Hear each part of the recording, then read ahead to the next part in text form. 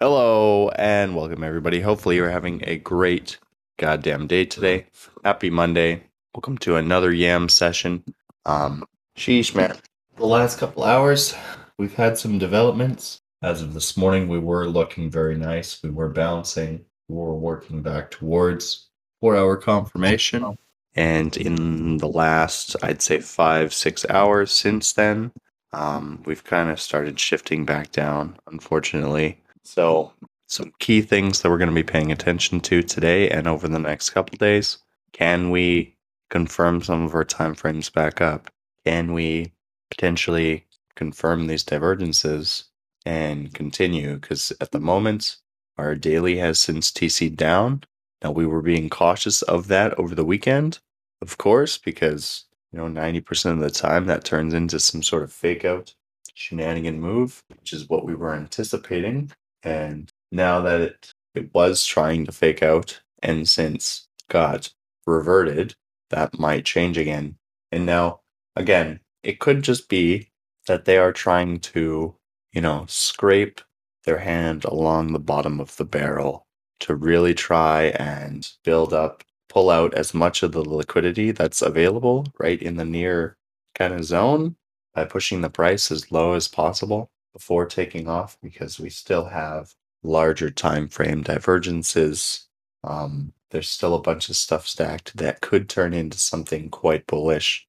It's just at the moment we're not seeing the volume to really back that up to solidify the move. Yeah, so that's what we need to pay attention to right now. It's going to come down to essentially, are we going to actually close below support here of Ethereum and or Bitcoin? Right, same level that I was talking about over the weekend, 38,000 to like 37,500. We haven't had a close in that level yet. We've continued to close where we needed to. This last candle, obviously, towards 37, but we've only just opened 9 minutes ago. So there's still 4 hours before that's confirmed, kind of deal. Like I said, we can still find support right here, essentially just stretching the bearish sentiment one extra day. And this thing has an ideal opportunity to turn around.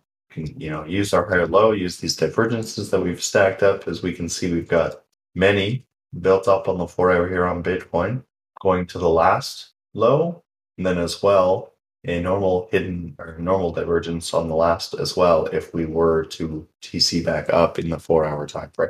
Right, so there's some midterm divergences, a short-term divergence if it confirms, and of course none of these divergences are confirmed until the TC's back up. So kind of crab shooting here. That would be what we'd be looking for if it were to start working back towards confirmation. Like I said, a couple hours ago, we were looking great, actually. We had the green dot. We were working towards reconfirmation. The candle had strength. It looked good.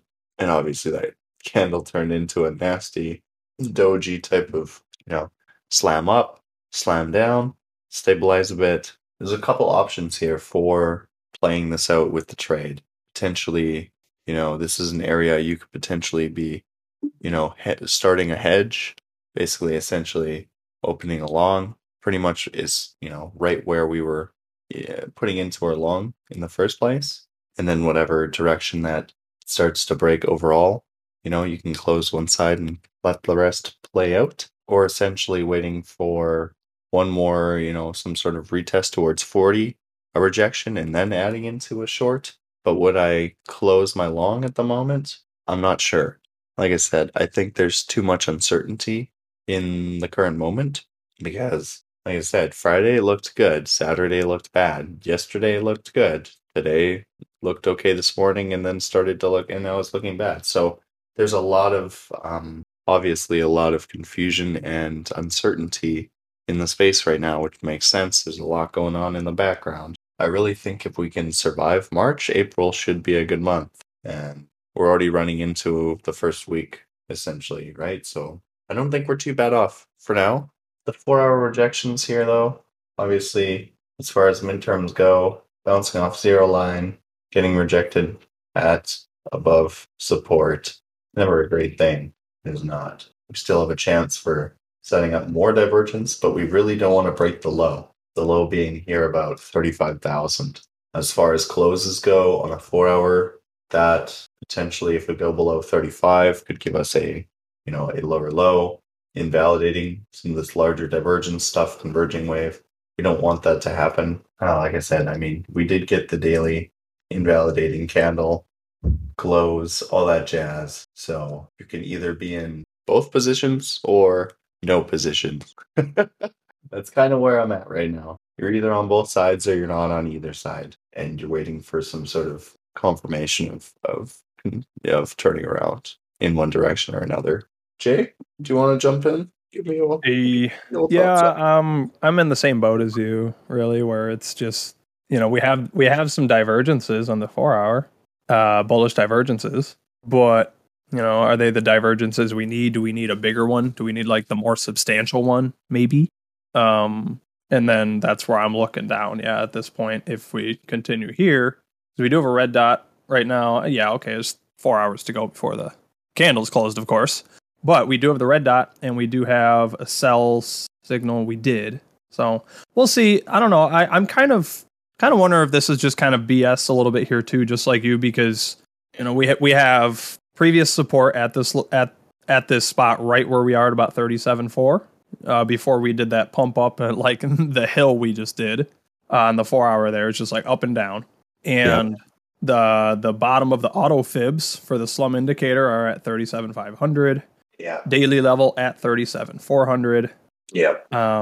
So this could just be like you said, one last push to try and grab a little bit more liquidity.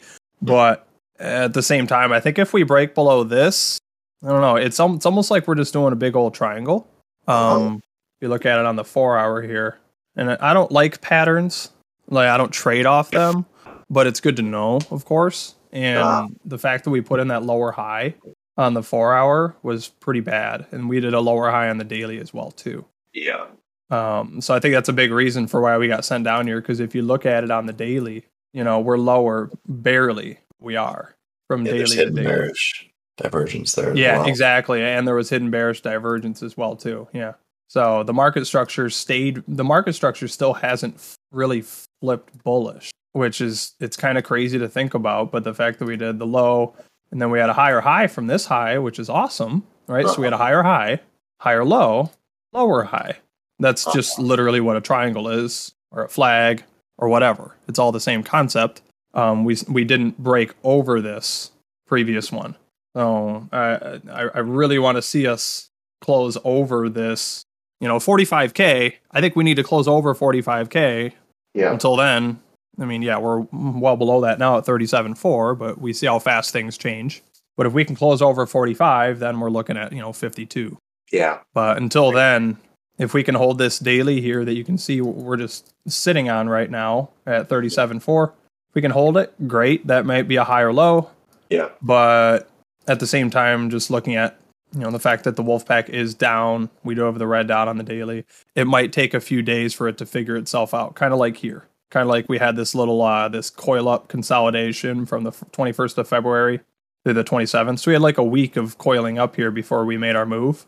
Mm-hmm. We might do the same kind of idea where we kind of just play the same thing out and just coil up for a little bit and make another move if we're going to move up from here. I agree. My thinking. Basically just make it easy on yourself and just trade the triple confirmation like always, until proven otherwise. The 4 hours is still down, the daily is down, the weekly's down, the monthly's down. So when we are triple confirmed up, it might be a quicker trade than you're expecting. Yeah, hopefully we can get some turnaround here, but hope doesn't matter in crypto, right? So exactly. Yeah. Yep. So that's my 2 cents. Follow the TC, make your life easy. Sheesh. Solid advice from the J-Man. Thank you, good sir. Yeah, other than that, I mean, obviously I wasn't able to get it out to you guys that things had shifted back down between our 16-hour and our 4 hour. I hope you guys were paying attention and, aware of what to do in that situation. Even if you didn't start shorts, even if you just took good amounts of profits off your longs, as long as you got them in at the right time, even right now you should be essentially, right at break even or right around, just in profit or just under profit kind of thing. You shouldn't be too far off right now. if your entries were solid in the first place, right? And obviously, daily did TC back down, so you had a reason to close the long entirely, add back into the short based on the divergence or anything like that. So at the moment, if you're in a long and you're worried about this, don't feel bad about closing until things start looking better again. Because again, as we know, a rejection off the zero line is never a good time. Daily is TC'd back down, even though it happened over a weekend. I'm very skeptical of these types of things, obviously. If this morning it had more strength, I don't think that we would have seen this type of rejection as we did, and instead watched it continue back towards 40 and above. But being below 40, as I put in the last update, is, it's not a good thing. Bitcoin's heartline is essentially 40K.